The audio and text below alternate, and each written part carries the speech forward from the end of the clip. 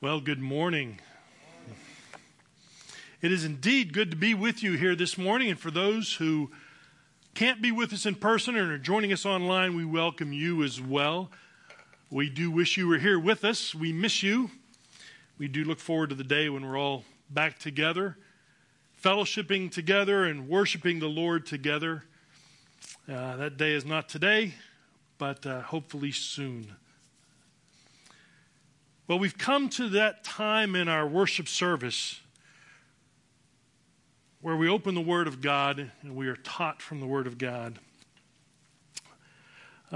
If you have your copy of God's Word with you this morning, please open it up to Acts chapter 13. And today we're going to be in part 2 of a series on missions. Before we begin, though, let me open this up in prayer. Father, I thank you for the blessing of meeting, to sing your praise, to open your word. Reach out to touch your people. Let us hear you speak through your word this morning. As we come to your precious word, O Lord, we ask for wisdom and understanding. Open our eyes that we may behold the wondrous things out of your law. Unfold for us the mission you have given to your people, and help us to see and to embrace the truths you have set forth. And may it fill us with great joy. Bless us now as you speak to us. And Lord, I pray you will use your servant, though frail, weak, and greatly flawed, to declare your truths from your word. Let me speak love and truth for your name's sake. Amen. My name is Rich Caskey. I'm one of the elders here at Christ Community Bible Church. And we are very glad you're here. And like I said, we are going to be in the book of Acts this morning. This is part 2 of a little series on missions. And last Sunday, Jared started this series for us. And he took us to John chapter 17, the high priestly prayer of Christ. And there he showed us the global mission that God has given to the church. Jesus prayed that night for the apostles who had been given to him by the Father. And he prayed that the Father would preserve them and sanctify them. Jesus asked the Father to preserve their faith, to preserve their gospel message. He did not ask the Father to preserve their possessions, their reputations, their livelihoods, or even their lives. Preserve their message. He said, sanctify them in the truth, and your word is truth. And then something even more amazing. When Christ had finished praying for the apostles, he prayed for us. Jesus prayed for all who would believe because of the apostles' message, and that is us. That includes the very first converts. If you go back to the day of Pentecost and the sermon of Peter, all the way through today and in the future, he prayed for us. And all believers across all time are part of this mission. And as Jared said last Sunday, if you are saved, you have been sent on this mission. It's not optional. You can't opt out of it. There is no alternative path. We are all part of this mission. And what is that mission? It is to put the supremacy of Christ on display for the whole world to see. This morning, we want to continue in missions and develop our understanding of missions. We're going to see in this text this morning examples for churches to follow. We're going to see some of the most basic tenets and principles for a missions program. And not only are these principles applicable to modern churches today, they're fundamental. They apply to small congregations such as us at Christ Community Bible Church, and they apply to the mega churches around the world. And not to give the punchline away at the very beginning, but today we are going to look at the centrality of the local church in missions. That's us. That's Christ Community Bible Church. Today we are going to see some principles that guide our role in this great cosmic drama of redemption. Does that sound daunting to you? Does that sound too big? Does that sound impossible? Well, it is impossible for us. A couple of years ago, I was giving a presentation. I gave a presentation at work to about 200 engineers in a large auditorium. And I work as an aerospace engineer, and though I guess I struggle to embrace it, I'm actually one of the more senior engineers there where I work. But anyway, on that day, I gave an hour-long presentation to this group of engineers. And my task there was to point out specific engineering challenges that we face. And at the end of the hour, we had 30 minutes for questions. Now, in that mix in the auditorium was a mix of young and old engineers, and I mean the more experienced engineers, and then at least one of the young engineers apparently was listening, and a bit taken back by what I had said and these challenges that I had outlined. And I received a number of questions before she raised her hand. And again, she's thinking about these great challenges that we have to face as engineers. And she finally just raised her hand and she said, "What are we doing about it? What's our solution?" And I paused for dramatic effect. And then I looked at her and I said, "We hired you. You're the solution." And that's true, by the way. Where I work, we hire engineers to solve problems. But you can imagine how daunting that seemed to her, that these challenges, she had ownership of it. Well, we look at the global mission that Christ has given to his church, and we're part of that. We can't say no. It is daunting. It's impossible for us. But also, we have an invincible God, so it will happen. As Jared pointed out last week, we are on the winning side for this. So, if that mission doesn't sound daunting to you, then we need to refine our theology of missions. We need to immerse ourselves in the Word of God to see God's great plan of salvation unfold and the grave consequences for sin. And then to see our role in this drama of redemption. I like what Jared said last night. I like a lot of what he said, but I'm going to point out a few things here. He said, "You know that you have your theology of missions right when you begin to hear the screams of the damned." How's your theology of missions? Do you see how serious this is? There are eternal souls on the line. And we, though a small congregation, have not been given some small, some unimportant make-work task for the global cause of Christ. We are called to reach the lost and to reach the perishing.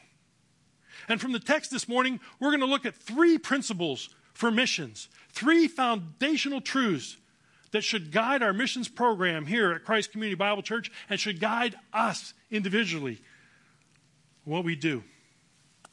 Now, before I read the text, and I know this is a long introduction, let me give you a little background of the text. We're in chapter 13 of Acts. I'd like to set the stage for that. The events described here in these first 5 verses occur approximately 13 years, rough guess, after the death, resurrection, and ascension of Jesus Christ. These events trace themselves back to the Great Commission in Matthew 28 to go and make disciples. And the charge to the disciples at Christ's ascension. Recorded in Acts chapter 1, Jesus told the disciples, "You will receive power when the Holy Spirit comes upon you, and you will be my witnesses in Jerusalem and in all Judea and Samaria and to the end of the earth." And after that, the recorded activities of the church were focused primarily in Jerusalem, although we know that there were many from across the Mediterranean world who heard Peter's sermon on that day of Pentecost. About 2 years after that, Stephen would be listed as the first martyr for the faith. Acts chapter 7 describes those events. And from that time, there was a great persecution of Christians in Jerusalem. And believers fled to Judea and Samaria, except for the apostles. Acts chapter 11 tells us and amplifies that and says what happened, that some believers fled as far as Phoenicia and Cyprus and Antioch. And while in most places outreach from the believers was to the Jews living in those cities, outreach to non-Jews, the Greeks, the Hellenists, began in Antioch. In Acts chapter 8, we are told some of the great persecution of the Christians and its most notorious villain, a man named Saul. And chapter 9 describes an event so amazing. Saul would recount it several times. In chapter 9, we read about the miraculous conversion of Saul. He is along the road, a bright light blinds him, and he hears Christ speak to him. In one of his recounting, in chapter 26 of Acts, he tells us that at this conversion, God also gave him a calling and told him he was going to be sent to the Gentiles to open their eyes so that they may turn from darkness to light and from the power of Satan to God, that they may receive forgiveness of sins and a place among those who are sanctified by faith in Christ. So Saul, who would later become the Apostle Paul, at his very conversion, is given a commission that you are going to go to the Gentiles. And over the following 10 years, Saul would spend time in Damascus and Arabia and Syria. He had to flee to Tarsus when there were people who sought to kill him. Then he was sought out in Tarsus, and he went to Antioch and ministered there with Barnabas. He visited the apostles twice in Jerusalem. The second time, he brought them famine relief funds from the church in Antioch. And that brings us to chapter 13. It says, now there were in the church at Antioch prophets and teachers, Barnabas, Simeon, who was called Niger, Lucius of Cyrene, Manaen, a member of the court of Herod the Tetrarch, and Saul. And while they were worshiping the Lord and fasting, the Holy Spirit said, set apart for me Barnabas and Saul for the work to which I have called them. Then, after fasting and praying, they laid hands on them and sent them off. So, being sent out by the Holy Spirit, they went down to Seleucia. And from there, they sailed to Cyprus. When they arrived at Salamis, they proclaimed the word of God in the synagogues of the Jews. And they had John to assist them. The first principle for missions is the centrality of the local church. Missions begins in the local church, and it ends with the creation of a local church. Just as we have spoken about a discipleship program here that makes disciples who make disciples, so the mission of the local church is to make more local churches. The word church is what the Holy Spirit chose to describe this new covenant believers. It's the body of Christ. It's the bride of Christ. We are those who have been redeemed by the blood of the Lamb, sealed with the Holy Spirit. It's the people of God, the local people who assemble and profess faith and allegiance in Christ. Revelation chapter 1 describes believers as those who've been freed from our sins by the blood and made a kingdom, priests to God. This is not only a lofty concept. The local church is the vessel that Christ has chosen to fulfill his mission. And if Christ has chosen us to fulfill his mission, the local church is sufficient to fulfill that mission. Though we are a small congregation, we are sufficient to fulfill that mission. We speak of blood-bought gifts. Those are gifts of the Spirit meant to equip the saints for the work of ministry, for building up the body of Christ, until we all attain the unity of the faith and of the knowledge of the Son of God, to maturity, to the measure of the stature of the fullness of Christ. You see, we are equipped. The local church is sufficient to do this mission. This describes the local church. God the Father, through the blood of Christ and the working of the Holy Spirit, has equipped us to fulfill this mission. The local church is central to this mission. That means we are. And we need to see our role in that. Now, there is room for other ministries. There are seminaries that train people. There are parachurch organizations to assist the local church. But the local church is the central means God has chosen to fulfill the Great Commission. Therefore, we're responsible for raising up qualified, vetted, trained, equipped men and women to do the work of the Lord, which includes world missions. It's within the local church that men and women are trained in doctrine. This is where men learn to be godly husbands and fathers, and women learn to become godly wives and mothers. It's within the local church that men and women are discipled and where they learn how to disciple others. This is where we learn hospitality, evangelism, servant leadership, how to love one another, and how to worship God. That happens in the local church. And just as all believers are part of the body of Christ, needing the local church and necessary to the local church, all believers are called to be part of the mission of the church. I wish I could tell you that we were all perfect and doing church perfectly, but we're not. We're all flawed. And as Jared frequently says, we are all spiritual cripples and beggars of grace. Yet, we are God's chosen instrument. Therefore, we must embrace the mission given to the church as our own. We are responsible. We are not called to just write checks for missionaries. We are called to be the fertile ground in which missionaries are seeded, watered, fed, matured, and eventually sent. This is part of Christ Community Bible Church's 20-year plan. We want not to just support missionaries. We want to be the ones growing them, raising them up, and sending them. That's our vision. And it must take place within the local church. The second principle for missions is prayerful leadership. And I would add a prayerful congregation to that as well. We see here in the text, it says, while they were worshiping the Lord and fasting.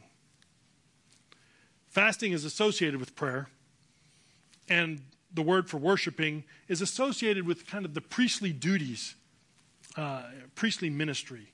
And for the church, that would be described in Acts chapter 2, and that includes prayer and ministry of the word.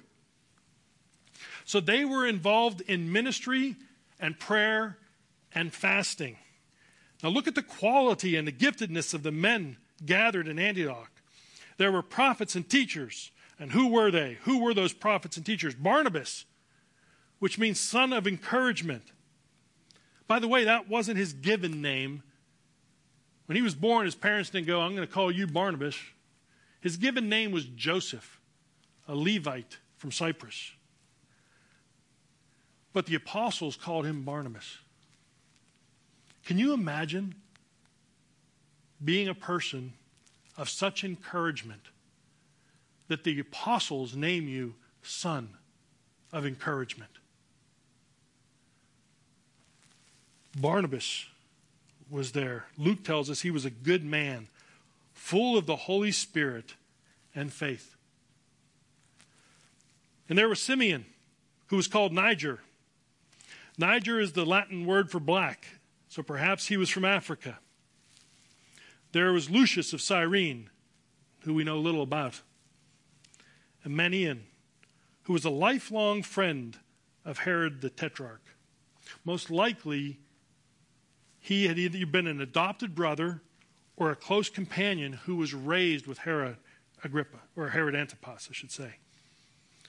And he grew up and he knew the king, and he had great influence. And You can imagine as Luke is writing the gospel and the book of Acts, he had great access to some history of that family of Herod, that he could write that. And then there was Saul, the rabbi. Those are the prophets and teachers in Antioch. And what are they doing? They are worshiping the Lord, they are ministering to the Lord, and they're fasting. And notice, God had equipped this congregation for the ministry and, moreover, to be successful in ministry. God had sovereignly placed the right people in Antioch to do his will, and God had equipped them for the task. This is a good reminder for us. We're a small congregation, but we have been sovereignly placed here by the living God. We have been placed here in Arlington and given a mission. We are to be witnesses for Christ. We not only provide a place for local believers to meet and worship and fellowship together, but we're here to make an impact for Jesus. God has a purpose for us. The congregation in Antioch was committed to learning the will of God and seeking his guidance. So they spent time in the Word of God, studying the Word of God. They spent time praying and fasting together. Fasting is a mark of deep spiritual concern. When we fast, we set aside something that is necessary for life. We set aside food, which we need to live. And we say, no, God, there's something more important, and I'm going to bring that to you. When we fast, we concentrate on spiritual matters and other matters of great concern. Now, we do not force God's hand through fasting. Instead, we set aside other daily matters, including eating, to seek the Lord and his guidance and his care. And in verse 2, the word they, it says, while they were worshiping here, that they looks like it refers to the entire congregation. So the entire congregation at this church in Antioch is involved in these things. They're doing ministry, they're praying, and they're fasting. Now notice things about this local congregation. They were diligent and they were devoted. They were worshiping or ministering to the Lord. They were engaged in the work of ministry. They were busy doing what God called them to do. They were doing the mission Christ gave all of us to do. Now they had greatness among them, notably Saul and Barnabas, but the people were doing the work of ministry. Many local churches today do not have an impact because they're not doing the work of ministry. Many churches think that it's up to the pastor to do the work of ministry. We're just going to sit in the pews and the paid professionals will do that.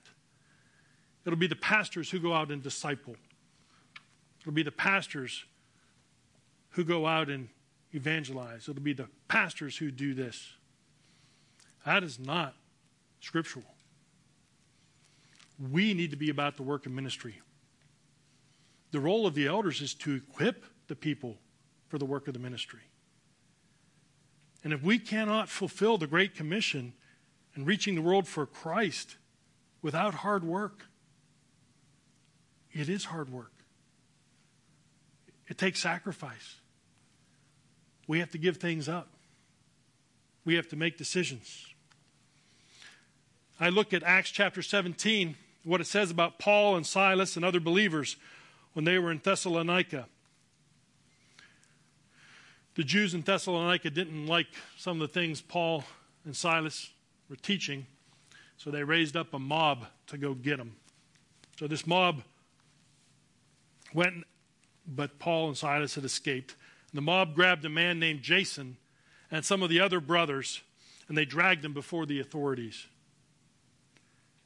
Their accusation against them was this: these men have turned the world upside down. I wish that could be said of us, that we're having such an impact here in Arlington that we are turning the world upside down. But we cannot be lethargic. God blesses active churches. This is not the busyness, but doing the work that God has called us to do. The congregation in Antioch was also devoted. They were worshiping and fasting. Again, fasting is an indication of our seriousness regarding a situation. And I imagine they were burdened for the lost and they wanted to see God move in their city.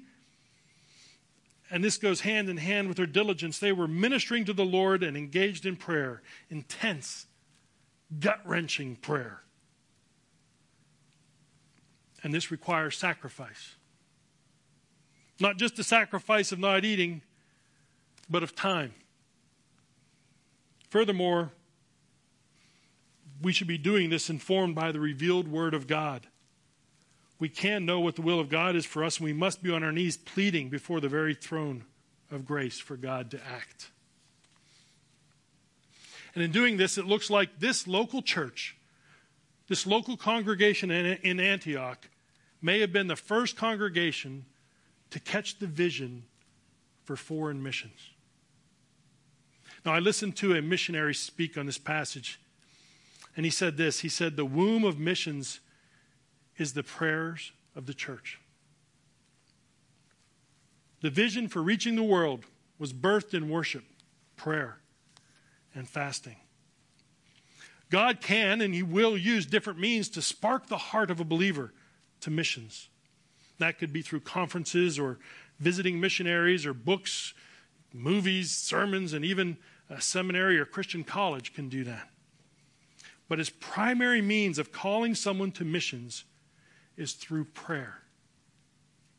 Remember what our Lord Jesus said. Then He said to His disciples, that's Jesus speaking, the harvest is plentiful, but the laborers are few. So what are they to do?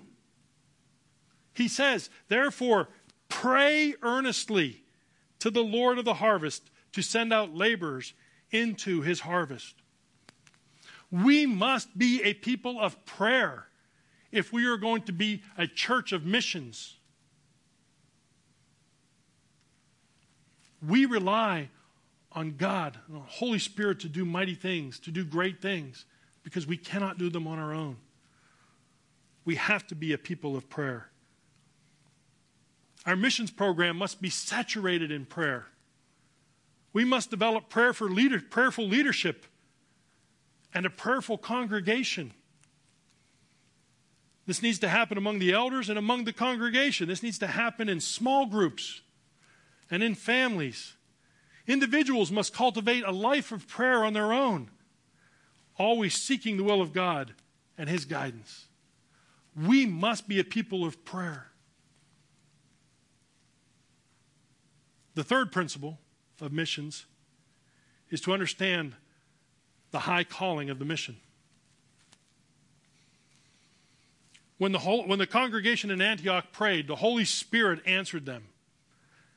And these verses show us the ownership, sacrifice, and the work of the mission. It says, while they were worshiping the Lord and fasting, the Holy Spirit said, set apart for me Barnabas and Saul for the work to which I have called them. Then after fasting and praying, they laid hands on them and sent them off. Notice who owns the mission. God owns the mission. The Holy Spirit said, set apart for me. God owns the mission. By the way, that's a command. The local church was to set them apart, and we're going to see later that they obeyed that command. The Holy Spirit is the third person of the Trinity who has and exercises His will. And His will was that they would set apart Saul and Barnabas for Him. He makes it clear who owns the mission. This isn't our mission. Before Christ ascended, He didn't ask the disciples. He didn't say, so, what do you all want to do now? No. He had a mission for the church. And He told them what that mission was. He made that mission clear, and we do not own it. We just have the responsibility to do it. And this is the mission that was determined by the triune God before time began. Think about that. Get a sense of the cosmic scale of this thing. the God, Creator God in Trinity, before time had determined this would be the means to reach the lost. God was going to use us.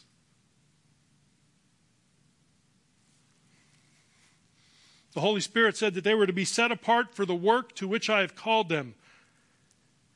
The Holy Spirit again makes it clear this is my work and I called them. So what's the role of the local church? To know the will of God and to do it. This command was not just given to Saul and Barnabas, it was given to the leaders of the local church. Then the leaders fasted and prayed again and laid their hands on them and sent them off. The Holy Spirit called Saul and Barnabas to do his work and commanded the local church to send them. These men were not self-appointed, but the Holy Spirit worked through the leadership of the local church. It was a full 10 years earlier that Saul was told he would be sent to reach the Gentiles, but he would not go until the Holy Spirit determined the time and the local church confirmed and sent him. So when we talk about the high calling of missions, it doesn't get any higher. What higher authority is there above God? This is a wonderful and marvelous thing because we cannot do it on our own. It's an insurmountable task for us. The mission belongs to God. We all must also see the great sacrifice required. This is a sacrifice not only for the missionaries, but for the sending church. The Holy Spirit chose the best out of Antioch.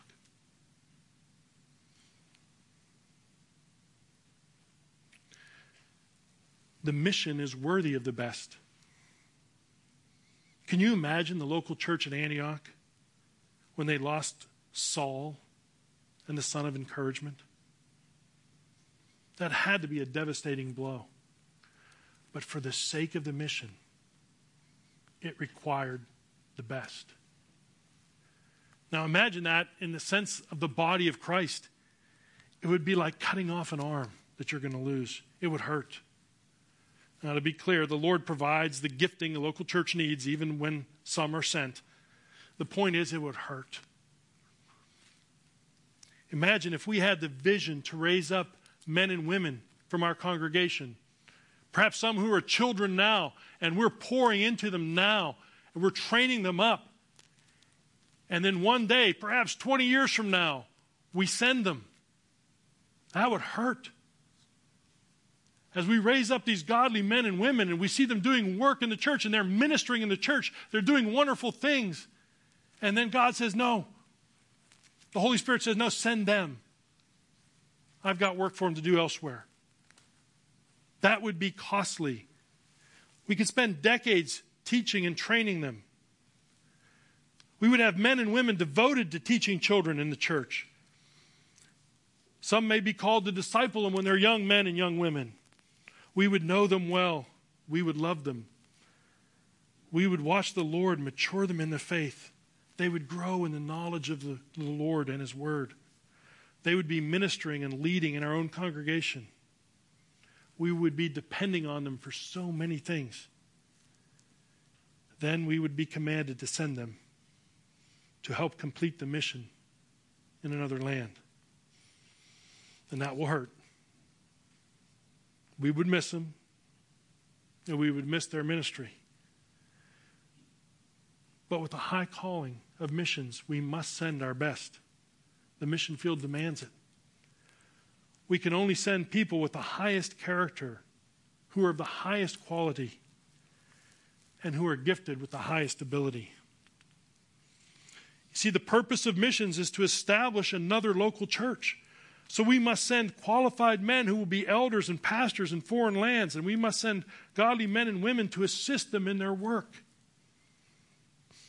When Saul and Barnabas were sent, they were sent to proclaim the Word of God.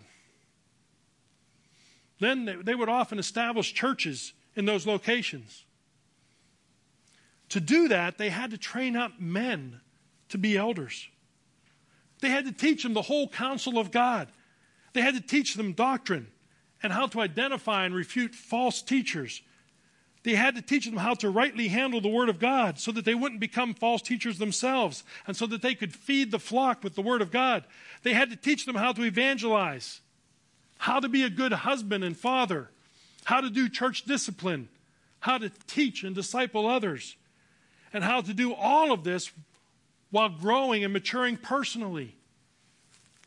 That's a daunting task, and we cannot send unqualified people to the mission field who are expected to do that if they're not already doing that here.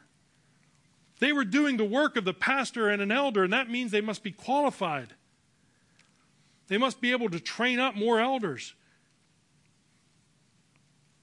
If a man is not qualified to do that work here, they're not qualified to do that overseas. Even more, if they're not doing that work here, they most likely won't do it there. So when we talk about missions, we're talking about planting more local churches that will worship the Lord and eventually send people out to make more local churches. As John Piper said, missions exist because worship doesn't. Now, to be clear, there are others who are not pastor elders sent to participate in this mission. Okay? I want to be clear on that. The end of verse 5 says this. It says that, and they had John to assist them. So we need Bible translators to give the Word of God to people in their own languages. We need that. We need mature believers to come alongside the missionary elders to help them in the work of the ministry. But all of that is done in the context of the local church that is being established, being planted. But it requires that everybody we send must be of the highest quality. If a missionary is working to establish a new local church, he doesn't need more immature believers creating more work for him. He needs qualified, godly men and women to assist him. So I am in no way nullifying the work that are done by some, whether it's a short-term missionary or Christians who go to teach agriculture and teach people how to cultivate the land, or people who go and they teach how to develop communities with water projects. That's all necessary. Bible translators, evangelists, other people who are there to assist. The mission is proclaiming the Word of God, and all who are sent must be our best. So finally, what is our responsibility in this mission? What is the responsibility of the local church? Look again at verse 3, and it says, "Then after fasting and praying, they laid hands on them and sent them off."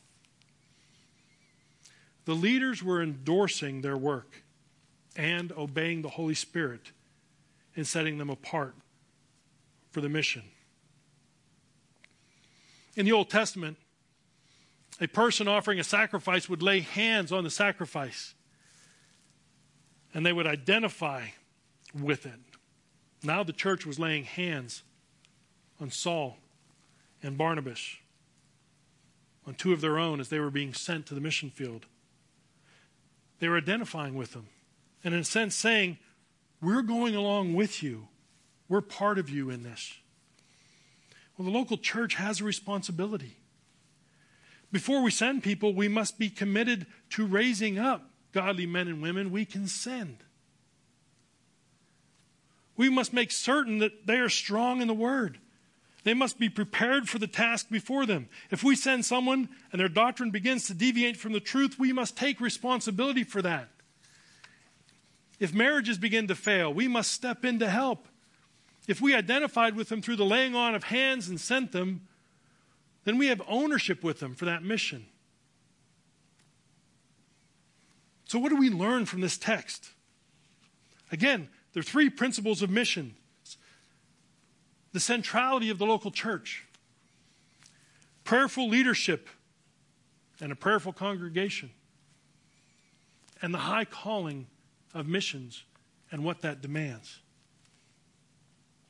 The Elders of Christ Community Bible Church have laid out a 20-year plan that includes being a church that raises up and sends missionaries. We will take responsibility for this. Now, none of this, what I'm about to say, is an accusation or a hammer. It's an encouragement, an exhortation. Some people here are doing tremendous work and they put in long hours. Some of us struggle to know what to do, and we just know that we're unfit to do it. I get it. Most of us are in between somewhere, and this isn't meant to discourage you, but to cast a fresh vision for what we can be doing. If you feel like you've only ever failed at these things, consider this a do-over. Make this day one that you can now be doing these things. So what does that look like? Here's some thoughts. Number one, we must be internally healthy as a church. That means, among other things, we must have a robust ministry of discipleship. We need to be making disciples who make disciples. We need church owners. By the way, that's how we describe membership here at Christ Community Bible Church. We are owners. And the owners need to be involved in the work of the ministry. You see, every believer has been given a blood-bought gift of the Spirit. And it's for the edification of the church. If you are not involved in the ministry of the church and exercising your gift, we all suffer. So you can ask yourself, what can I do to make certain that we are a healthy church? We also need strong families. We need godly husbands, wives, fathers, and mothers. And that means we need older, more mature saints among us to be discipling the younger families, teaching them how to do these things. We have young men who want to be discipled. We need our older women to be discipling our younger women. We need to be helping our families raise godly children. Yes, this is the parents' primary responsibility, but we have many here who are gifted to teach children and youth. Put work into your preparation. See it for what it is, preparing the next generation to do the mission of God and love them. Open the Word of God with them. Pray with them and pray for them. Take ownership of the mission and the missionaries. See how your role fits into the greater mission of the church. And do not grow weary doing the work. It is work. But it's also a labor of love. Love for our Master and love for one another. And let's be a people of prayer. We cannot rely on our own strength or skill. We will fail. It's an impossible task. This is God's mission, and we cannot do anything apart from Him. I will confess to you, I'm not the great prayer warrior that I want to be. I struggle with prayer every day. Perhaps you feel the same way. Here's some thoughts to help you in your own prayer life. Read Scripture and pray back what you read.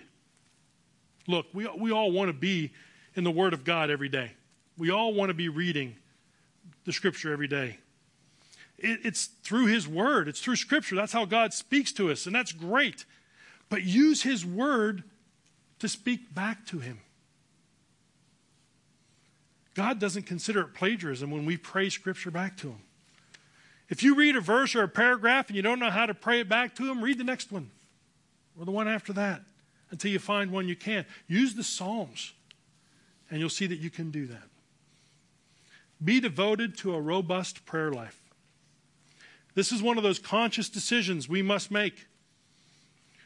I've said this before from up here. Don't try to find time to pray. Make time to pray. So what are you going to give up to have more prayer time? Let's start with one that's probably easy. Can you give up 30 minutes of television or time in front of a smartphone? Can you occasionally skip a meal to pray? Can you give up 30 minutes of sleep to pray? Add fasting to your spiritual disciplines. Try it. Choose a day and fast that day. And oh yeah, we don't want to see a bunch of gloomy faces out there so that we know that you've been fasting. We want you to fast and pray and do it for the Lord. Get a prayer partner that will hold you accountable. By the way, if you have a prayer partner, and one day you say to them, you share with them, you said, well, yeah, I've not been praying, I've not been doing well. And they say back to you, oh, that's okay, I've not been doing well either. Get a new prayer partner, all right? You need to hold each other accountable. And so don't find somebody who's going to make it easy for you to be lax in this. And finally, what do we do about the high calling of missions? How does that apply to us? Again, here are some thoughts. This must be a church-wide understanding of the mission. Some will actually go and be sent, but everybody is called to this mission. And if you feel like you've been called to the mission field, share that with the elders and begin or continue to do the hard work of preparation. As elders pray about who to send, it'll be clear that people not doing the hard work now are not ready. And I want to share an example with you from history on missions. Some of you may have heard of a group called the Moravians. It was fun. I learned about the Moravians and what they did for missions, and then a few years later I learned that I've actually descended from some Moravians who came over to the U.S. in the 1740s. So the Moravians were a people that actually were descended from followers of John Huss, one of the great reformers. And they ended up living on an estate of Ludwig von Zinzendorf. And by birth, he was a count, so Count von Zinzendorf there. And that was in the early 1700s, and from there they would begin one of the greatest missionary movements in all of history. So they lived on this piece of land owned by Zinzendorf, and they named it Herrnhut, which means under the Lord's watch. And by about 1730, they had approximately 600 people, that's men, women, and children, living in this community. In 1731, Count Zinzendorf attended something in Copenhagen, and there he met a man. It was a black man who had been a slave in the Dutch West Indies. He was now free, and he'd become a believer. And this man was pleading, would people go and tell my fellow slaves about Christ? They need to hear about Christ. And Count Zinzendorf was moved by this. He hears this story, and it affects him. He gets back to Herrnhut, and he starts sharing this story with the people there. He says, hey, met this guy. Wow. And there were three men, Leonard Dober and David Nitschmann and Tobias Leopold. And those men heard this, and two of them said, I want to go. Leonard Dober and Tobias Leopold said, send me, I'll go. They actually met with this former slave, and the former slave said, you know what you're getting into? You're basically going to have to live like a slave. You don't get to live in the big house because no one's going to hear your message otherwise. And after much prayer, Leonard Dober was chosen to go. David Nitschmann, who was a carpenter, was going to be sent with them. He was going to go just to build a cabin or build a hut, get him going, get him started, then he was going to return back to Herrnhut. So, in 1732, Leonard Dober was sent along with David Nitschmann. And it was said of them, there were not two men in the world more fitted for the task. Each had a clear conception of the gospel. Each possessed the gift of ready speech. And each knew exactly what gospel to preach. And on August 8th, 1732, there was an unforgettable service to send them off. And Luke, you would appreciate this because it is said that they sang 100 hymns at that service to send them off.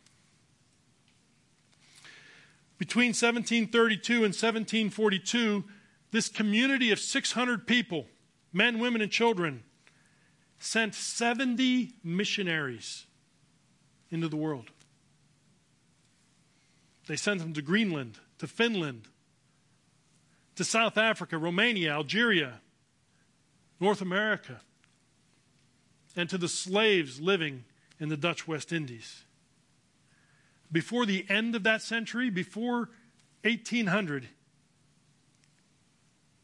they would send more than 300 missionaries into the world. That's a local congregation. That's not a missions organization. By the way, the great John Wesley was converted when he was on a boat with Moravian missionaries heading overseas. The Moravians also were a people who bathed their ministry in prayer.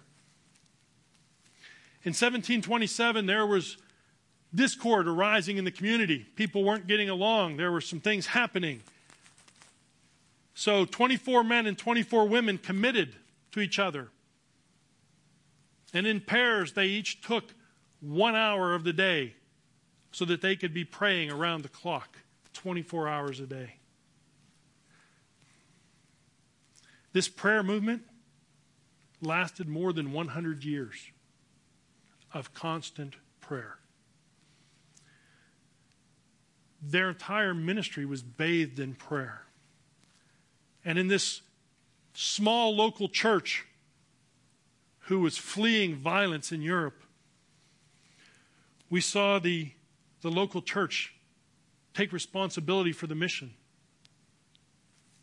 We saw faithful prayer more than 100 years. And we saw the high calling where they sent their best to the mission field. It's wonderful to see what God can do through a faithful local church. Let's pray. Holy Father, we are again confronted by the relevance of your word, its power and its clarity. We pray that you would give us a clear vision for missions. We acknowledge the mission is yours and is not our own. We are your servants, ready and eager to respond. Oh Lord, we pray, help us in our unpreparedness and lethargy. Make us a local church that you want us to be. Show us our part in fulfilling the Great Commission. Help us to grow strong so that we are raising up and sending missionaries from our own numbers. May we be strong in prayer, that we will seek your will and hear your call when it comes. Father, by your Spirit, enable us to live as you've called us to live. Help us all to choose this day to be committed to your ways of righteousness, to cling to your word, and to run the race you have set before us. We pray all of this through the Son and by the Spirit. Amen.